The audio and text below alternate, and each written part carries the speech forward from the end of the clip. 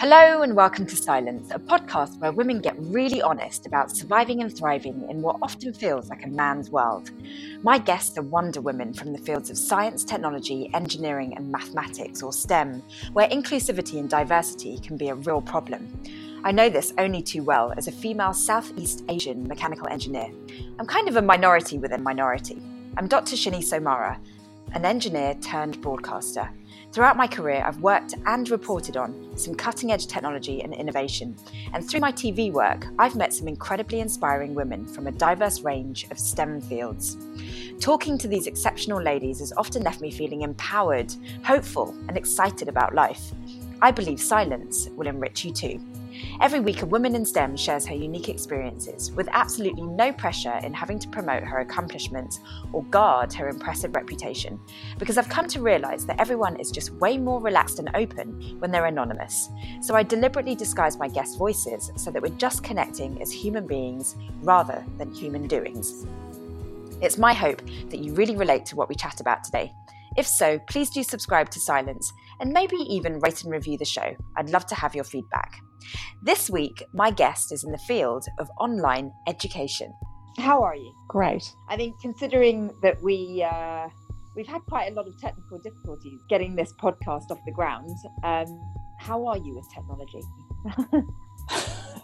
It's, well, I've been in business for 10 years and I'm actually quite good at technology normally, but technology just throws up challenges when you're not expecting it. You think you've got everything under control and it doesn't always work out the way you think it will. Does your business involve a lot of tech then? Yeah, it's completely online. I'm in a regional area and my customers are all over Australia. So we connect through the online platform. And did you start your career in tech? I didn't. I was a primary school teacher at the start of my career. And then I became a mother and motherhood changed everything for me. And I wanted to be present and be with my kids. And so I started an online business specifically so I would have better flexibility and more family time. And I knew that technology and having an online business was the key to that kind of lifestyle I was looking for. Right. So how did you go about doing that? Because tech for a lot of people is a very intimidating career to get into. I guess I started out, my early businesses weren't purely tech focused. And then it evolved over time. So I had a travel blog for a while and then I had a parenting forum. And over time, I guess I found my niche and I found my purpose and my why and things have developed. Because, this podcast is for women in STEM. Mm-hmm. How do you qualify as a woman in STEM, in your opinion? I guess I use technology every day and it's enabled me to create a business and a life that works. And without technology, what I do today wouldn't exist. And I think about my grandmother's time, and it's quite amazing the opportunities that we have as women because we have access to technology.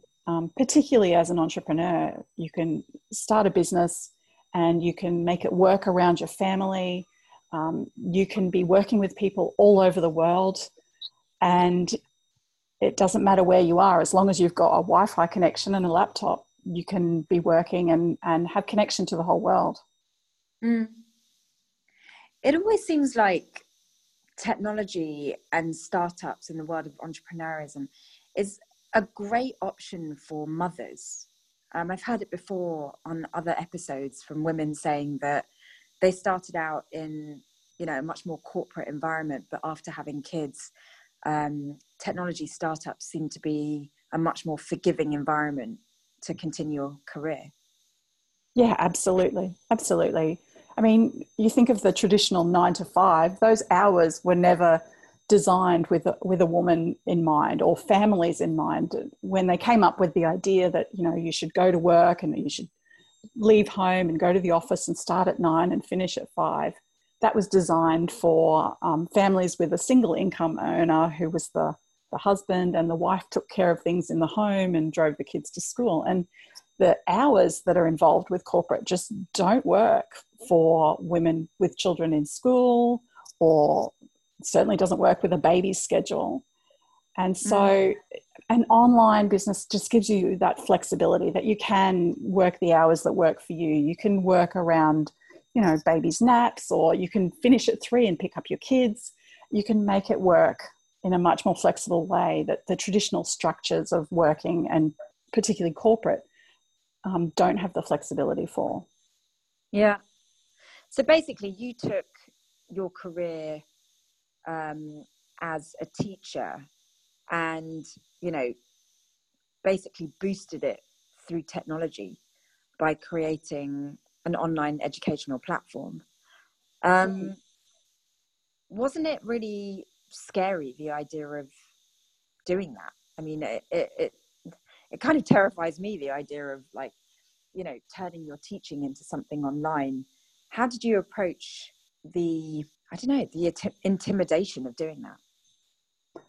That's a great question. And the honest answer is that when I started out in business, my business looked nothing like the way it looks today.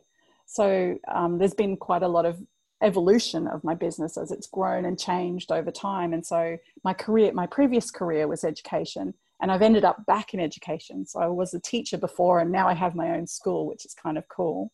But along the way, I did all kinds of different things to try and find my space and how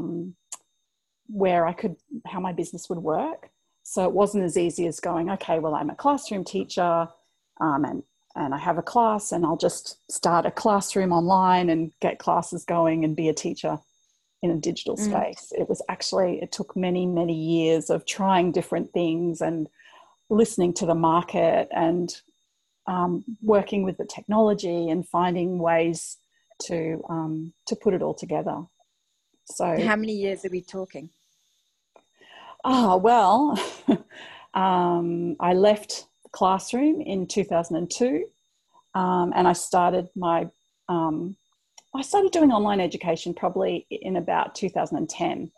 So there was a few years there in between. But what my business looks like now is something I started in 2016. So that's like 14 years between leaving the classroom and starting my own school.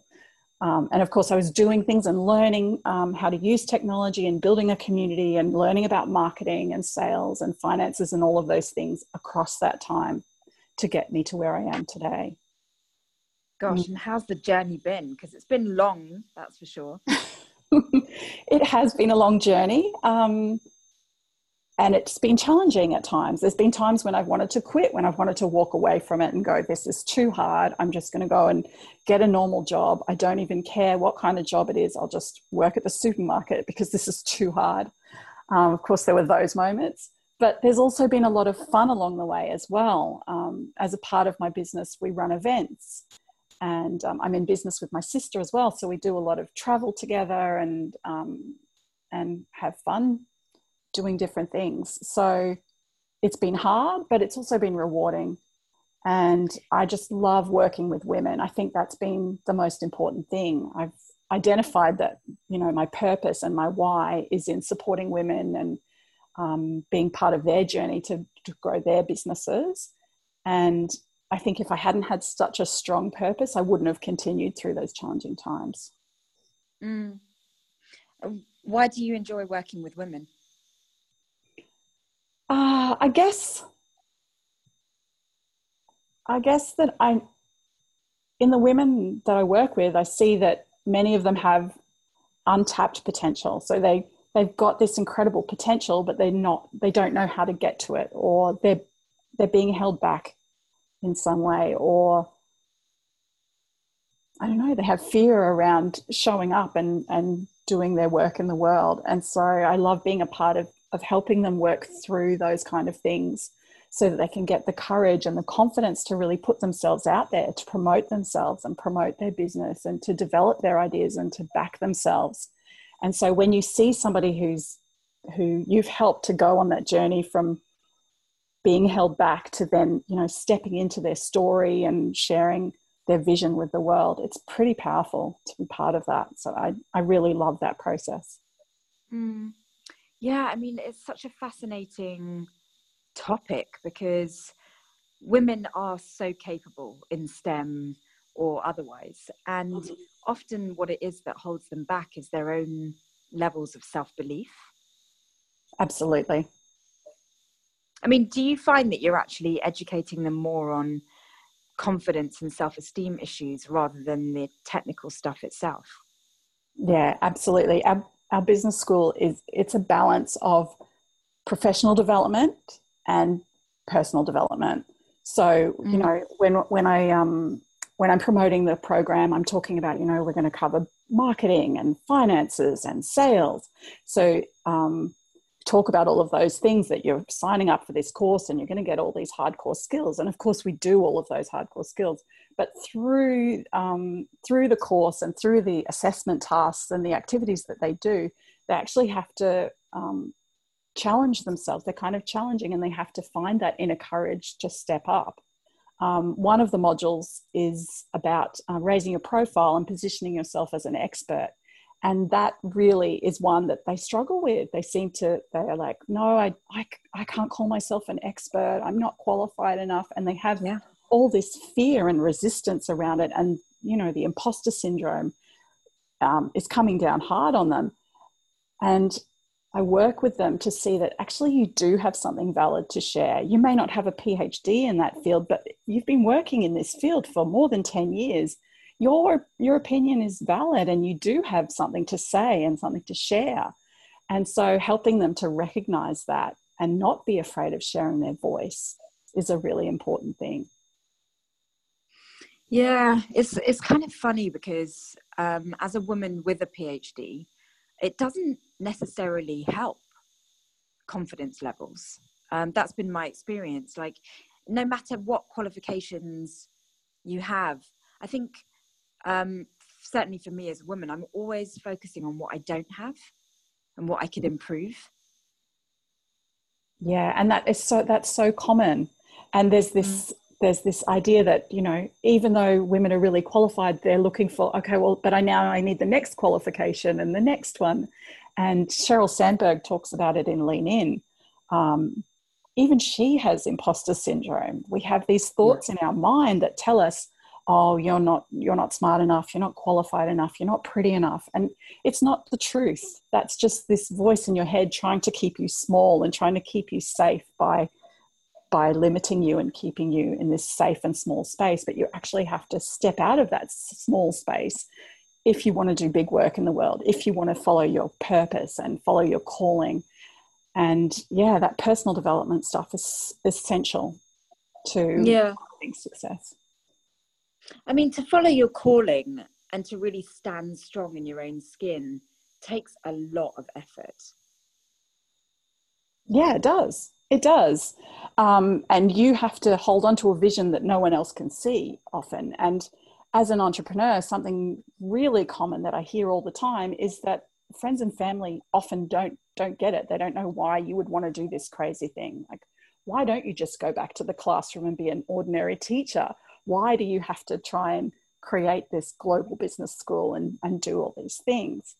And I guess, you know, what's my why? I do have that calling. I feel compelled to work with women as entrepreneurs and to encourage them to step up and be the best version of themselves and to share their gifts with the world. I know that when women start businesses, they come from not a place of making a profit. Yes, they want to make a profit, but it's about more than that. For most women, it's about making a difference either for themselves and their own family or for the wider community or the world at large. And I see that theme coming up again and again in the work I do with women, this really strong calling and belief in what they're doing and why they're doing it. Mm. Yeah, I'm as I listen to you, I mean, you're raising issues that we've struggled with for generations. And I guess now is the time that it's never been better for women to really stand strong and be assertive about their abilities. Women are being given more opportunities for education and for climbing up the career ladder, and that with the whole Me Too movement, there's a lot more compassion towards allowing women to strive for what they want. But what are the barriers that are still holding us back? I think for women, because they're so purpose driven and they're not as focused on the profit, that can be a real barrier. Women are, I don't want to generalize, but for thousands of years, women have been the nurturers, and they love to help others and to give back and do good things. And so that can cause issues with money. So I see that as a real issue, particularly for women in entrepreneurship, the idea that they want to do the right thing by everybody. And sometimes that means that they're doing things, they're working for free, or they're giving heavily discounted. And so that causes a problem for their cash flow and their profitability and the sustainability of the business, inevitably. So that's an issue. And then again, you know, it's these limiting beliefs. I know that that's holding a lot of women back. This idea that they feel that they're not good enough, that they don't deserve to charge higher prices, that they don't deserve to be out there promoting themselves and doing PR and doing interviews and calling themselves an expert. There's a lot of limiting beliefs around that. And I think that's definitely holding back. Massive sweeping statement, but the fact that we are nurturers and want to do good in the world is a real positive.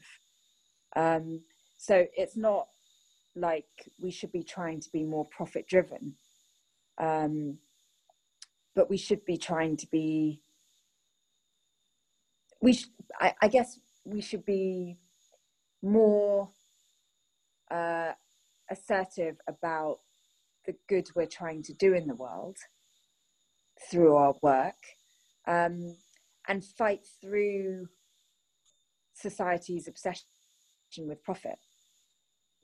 Yeah, it's an interesting one, because I believe that women are they're the solution to solving so many of the world's problems, because they have that, you know, that drive to help people and to make a difference. But their ideas aren't getting off the ground in a lot of cases because they don't have the same access to capital and resources that men often have. Like when you look at the funding that venture capital funding that goes to entrepreneurs, and women get something like crazy, like 3%, and the other 97% goes to men's ideas. So the men's ideas are the ones getting off the ground and going out into the world, and the women's are kind of staying small over here. And we need to balance that. We need to somehow even up those odds, because women have these incredible ideas that are making a difference. But unless they're putting themselves into the right opportunities, they're not getting the traction that men's businesses are. And I think that's a real key. Yeah. How do we turn that around? That is a great question. I really Still trying to figure out the answer.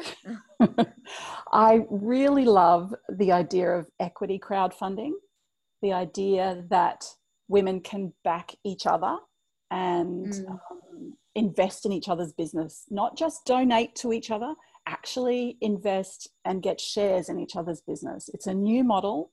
I'm not sure what's happening in the UK or other parts of the world, but in Australia, it's only become a thing in the last 12 months. It's become legal. And so we've recently seen a woman raise $3 million in capital through equity crowdfunding. And I think it was something like 90% of her backers were other women. So we're giving women the opportunity to become investors and giving female founders the opportunity to be invested in. So I think I'm really excited about new alternative funding models like that, which can help women's ideas get off the ground. So that's one solution. I guess another solution would be more female investors. And it's on my vision board to become one of those investors one day down the track, where I'm actually backing women's businesses. So yeah, I think if we changed women's mindsets about how they can support other women, Yeah. instead of this idea of, you know, you have to go and get a VC and they have to give you the money. And often that's the idea of it being a male VC. If we can change that, then we can really see change. Yeah. I mean, either way, it actually requires women to support women. That's at the basis of all of this. What's been your experience of women supporting women throughout your career? I'm really fortunate. I am surrounded by a large community of women who are supporting and uplifting each other, and collaborating with each other and sharing advice and teaching and mentoring. And so I do have a really positive experience of women helping each other out in that way. In terms of investment, though, they don't always have the capital to get behind other women in the large amounts that you would see from, say, a VC funding. Which is why equity crowdfunding can work, because if everybody chipped in $100 or $1,000, for one person to chip it in, it's not much. But if 100 women all put in $1,000, then it starts to really add up. Mm. Yeah. Have you experienced that kind of support earlier on in your career? I mean, I guess what I'm trying to get at is women supporting women may be a cultural thing, and a generational thing. Have you always found women supportive? Look, certainly there's women who aren't supportive of other women, who don't help other women out and are just kind of out for themselves. But it's a small percentage of women, in my experience. The majority of women that I know and that I work with are very supportive and generous and genuinely want to help each other. I must admit, I have cultivated a community of women around me, though, who are supportive and generous. That's the community that we've created through my business. Yeah. And I think that's the key, really, is that when women see that other women are supporting them, they open up to helping others. It changes everybody's mindset. But I think particularly in STEM fields, women have always been quite defensive because there's been so few of them. And so they've always felt like they've needed to self-protect. And so it's been less of a culture of helping others. Yeah, and I think that kind of thing comes through in corporate as well, from what I've heard.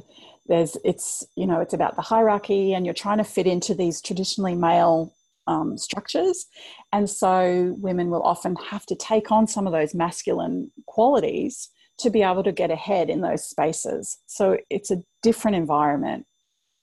Yeah. And I guess the more we see women in the workplace, the more women will relax. I mean, one of the major problems that we have in STEM is a lack of role models. If you can't see it, you can't be it. And people like you are changing that. How important are role models in your opinion? They're hugely important, in my opinion. I think we need to see more and more women. We need to hear more women's stories. We need to be inspired by other women. We need to see that there's women just like us out there doing big things in the world, but also having children and making all of that work.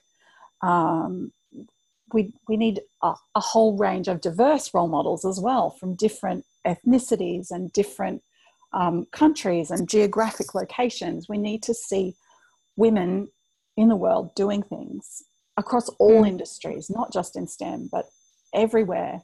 We need to see more women's representation in the media. We need more films that are stories about women. I mean, you think about all the children's films, and the mother always dies in the Disney films. Well, where's the role model of what a mother should look like? We need role models across the whole spectrum. Yeah. So how do we take those first steps to encourage role models to step forward? Because certainly in my own work, I've met some incredible women. so the role models are out there. How do we capitalize on that for good? Well, I think the other aspect is the culture of an organization as well. That makes a difference too. So when we were talking before about corporate and women becoming more masculine to fit into that structure, it's because of the culture needs to change. But in terms of elevating women as role models, we need to be giving them more opportunities to be seen in the media. We need women to be nominating themselves for awards and accolades like that, so that we can see women, so that women are given more opportunities to talk about their work and talk about what they're doing, and other women are able to see them doing these things. Because if they're working hard behind the scenes, well, no one knows that. So they need to be visible, and they need to be telling their story. Well, it's again this idea that women really need to speak up. And I think women really struggle to speak up sometimes because they just think, well, why would anyone want to listen to me? Or I don't want to come across as arrogant. I've often faced people saying, oh God, you just want everyone to see you and hear you, and you want to be recognized and validated. And it's like, well, if I don't do that, then no one will know that it can be done. Yeah, exactly.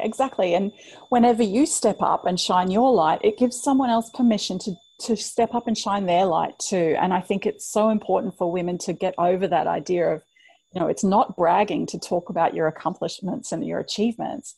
You're actually inspiring other people by sharing your story and talking about the work that you're doing. It's really important for women to be sharing their voice. Yeah, and for women to, and for people to just say, look, it's nothing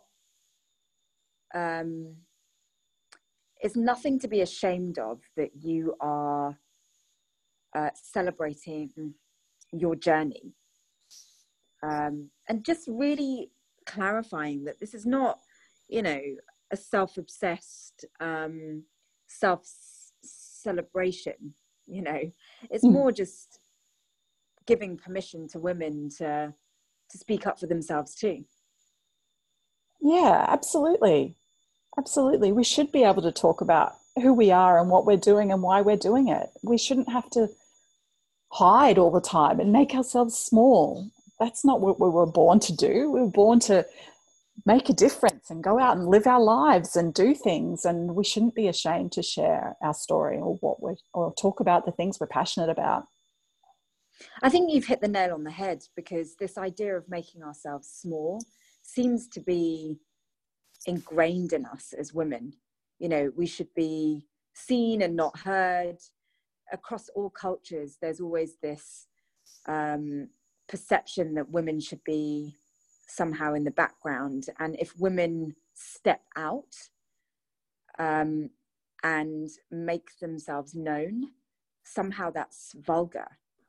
For thousands of years, that's been happening. Women have been expected to do what their husband says. I mean, it's in the marriage vows to obey your husband, and it's an ownership thing. And I know that in some countries of the world, men do own their wives, and women are very much silenced. They are not allowed to speak up and have a voice and follow their own career. I mean, there's countries where they weren't allowed to drive. They only were allowed to drive last year.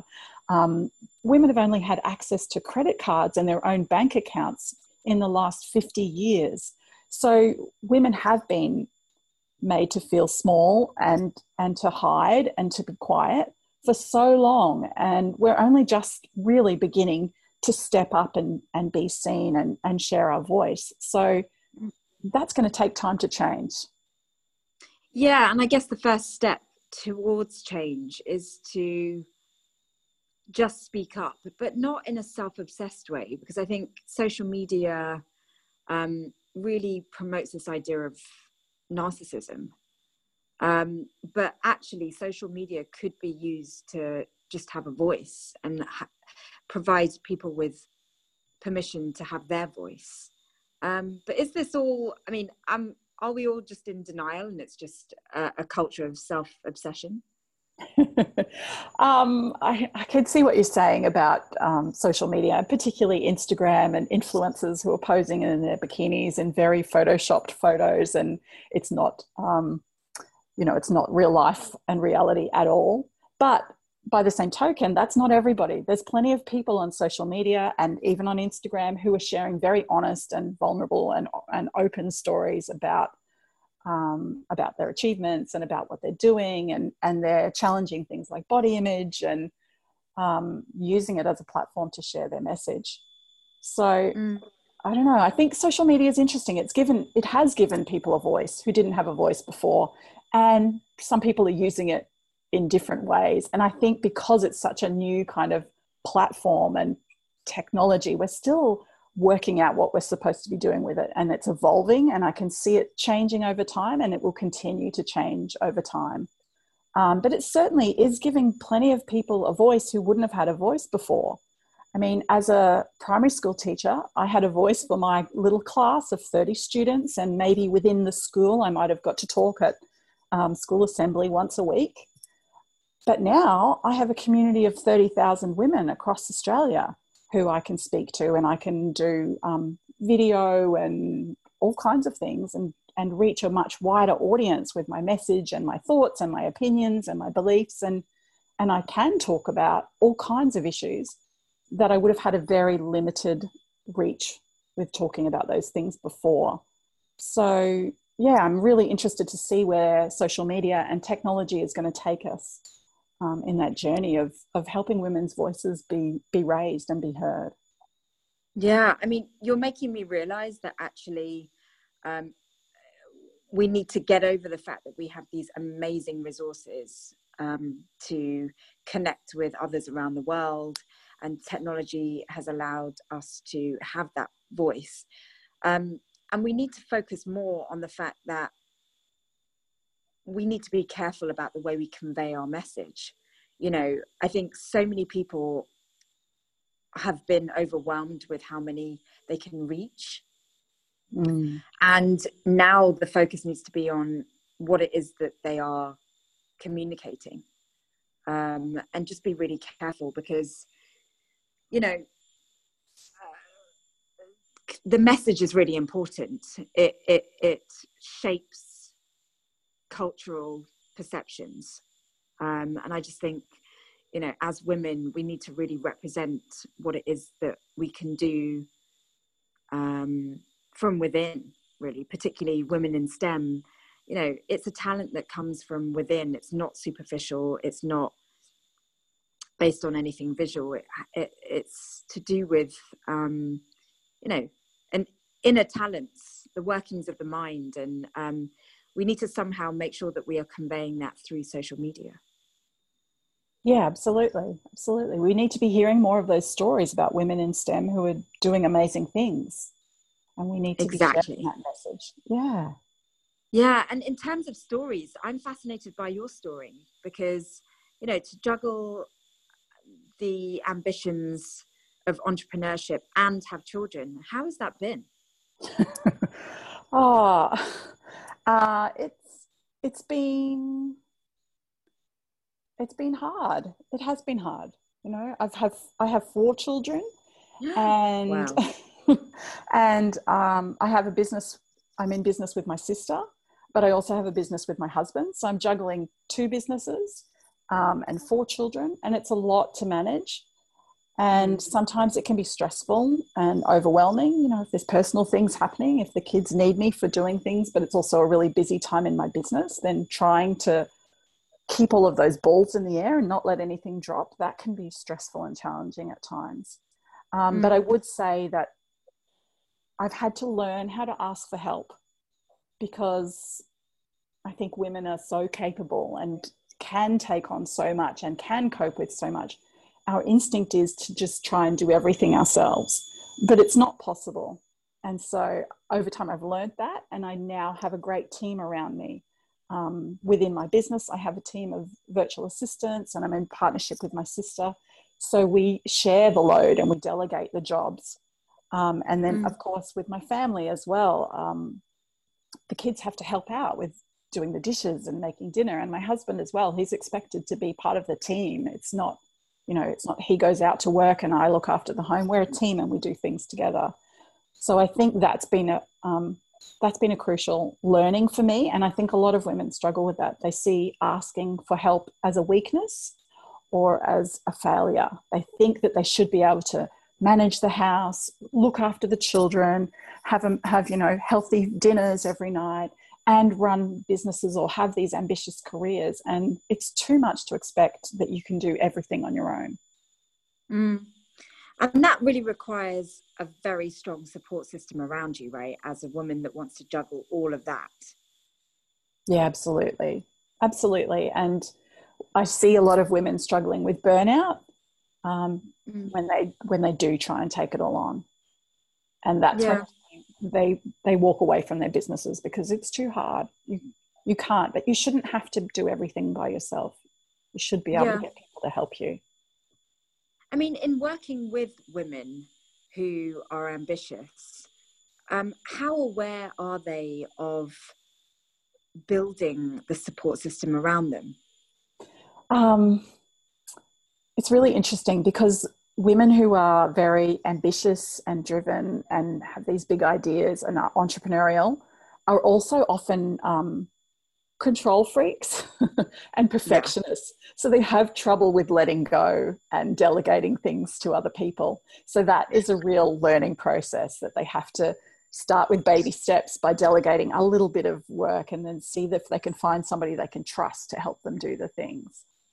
So that idea of letting go and trusting other people to do things is really important for women in developing that support system. Yeah, because I've often had the thought that men are able to have it all because they really choose their partners carefully. In that old traditional model of the wife staying at home, she would typically have full control over the house and, the day-to-day runnings of the home and things like that, while the man went out to bring home the bacon.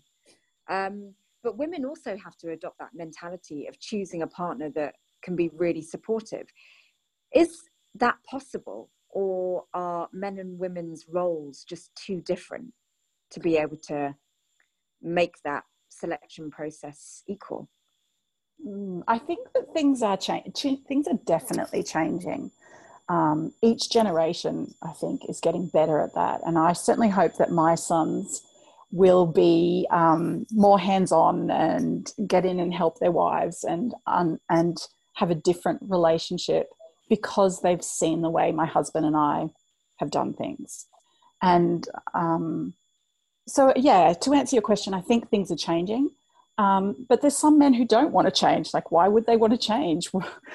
I'd love to have a wife who you could just go and do the work and come home and know that everything was going to be organized and dinner was going to be ready when you got back.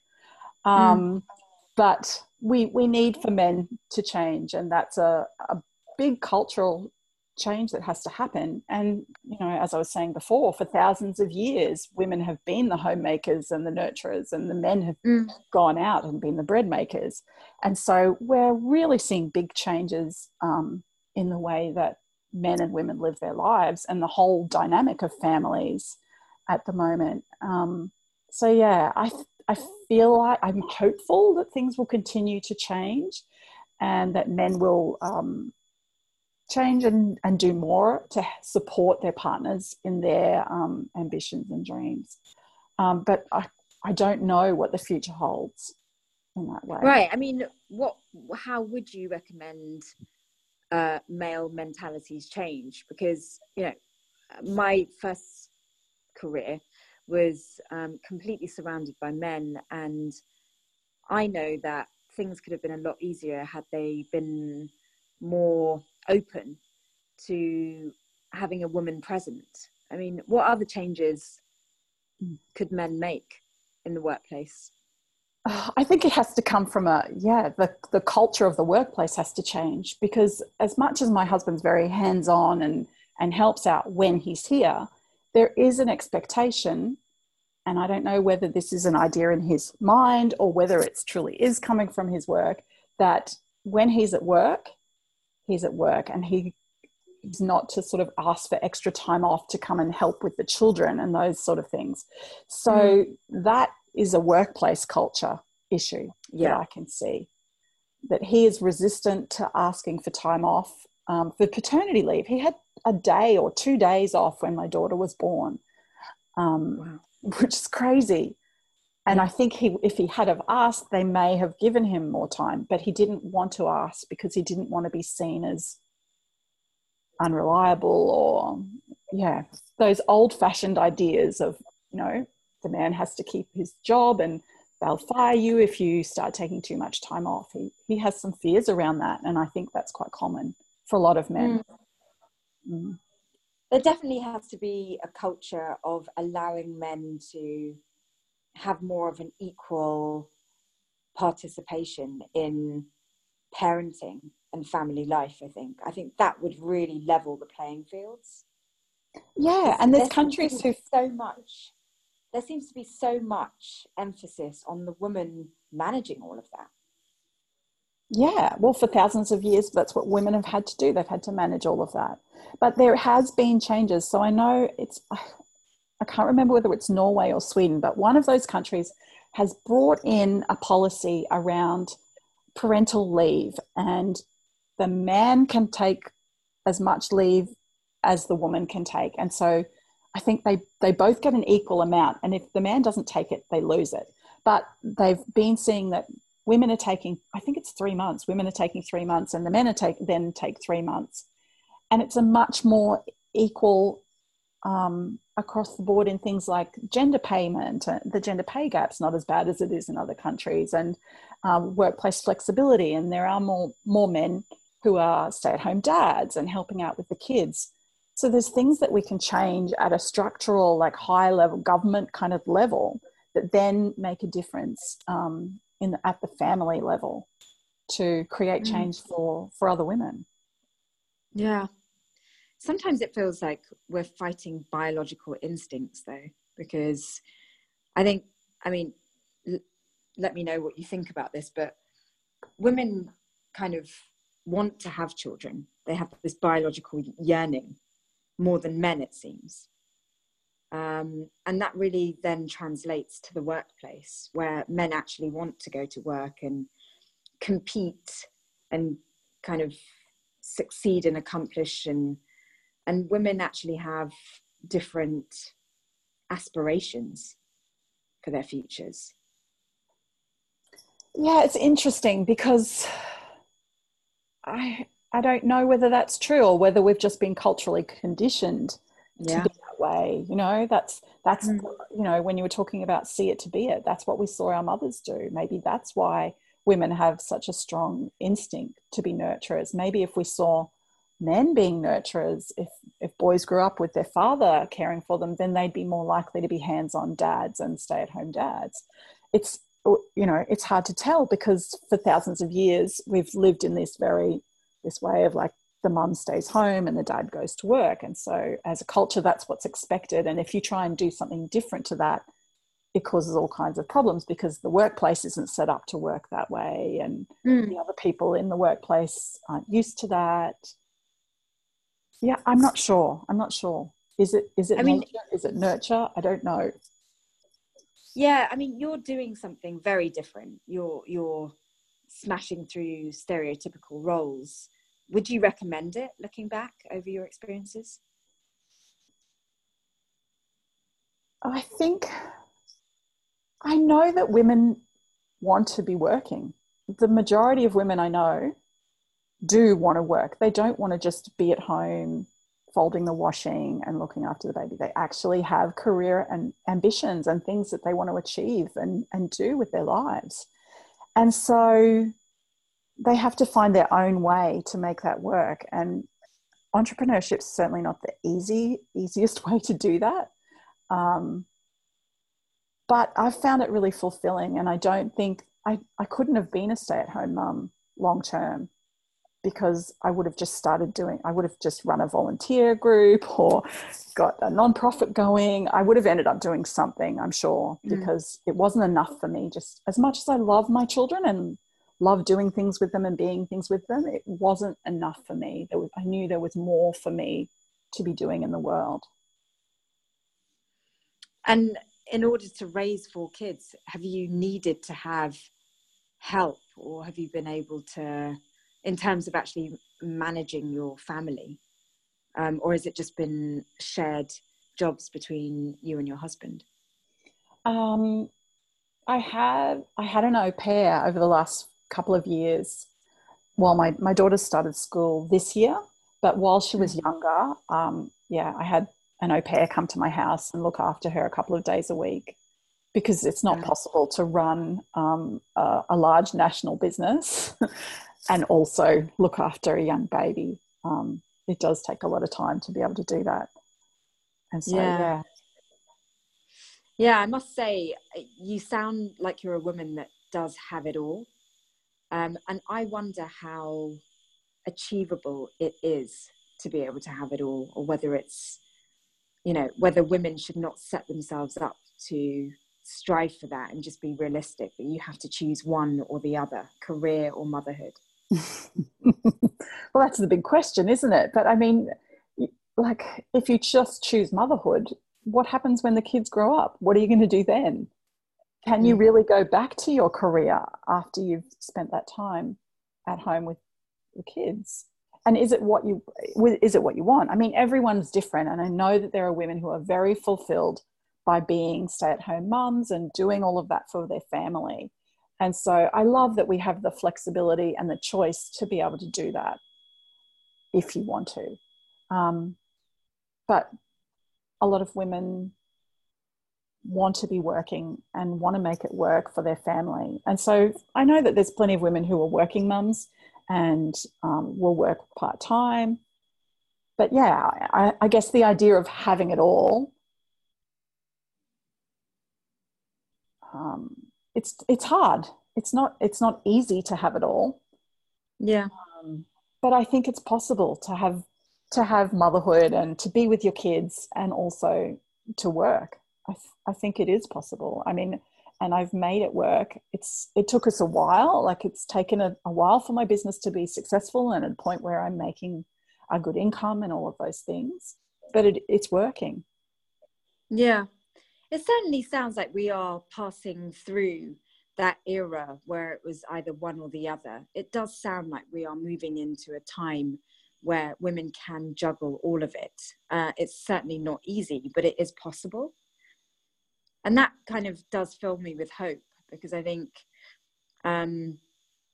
we've come from a place where people were like, no, you just need to choose one or the other. And that seems really outdated today. I feel like at this point in time, we're in a real transition phase. A transition from, in the past, it was very much patriarchal structures and a masculine kind of structures out that were designed.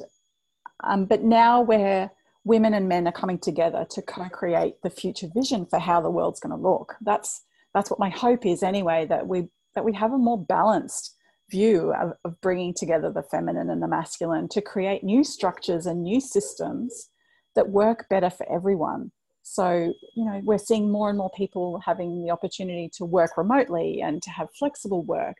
Things are changing, and I am hopeful that we are transitioning to this new time where families work better with the way that they live their lives and care for their children, but also work and fulfill professional ambitions.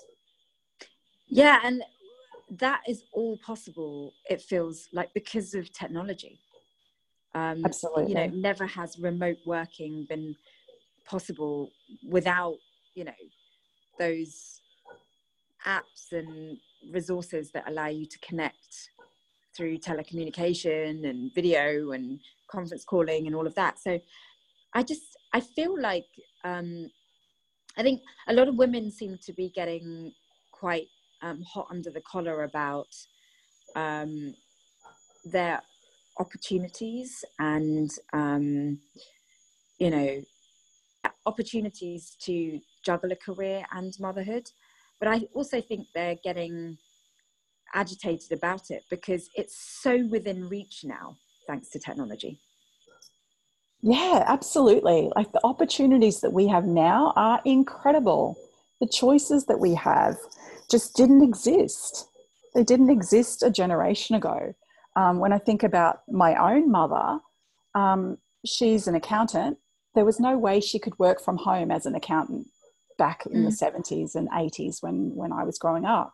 And so she had a little side hustle, I guess, where she would do the neighbours' ironing for them and get paid to do the ironing. Like it's crazy because she's so capable and so qualified. She should have been doing accounting and doing it all online. But of course, that wasn't invented yet.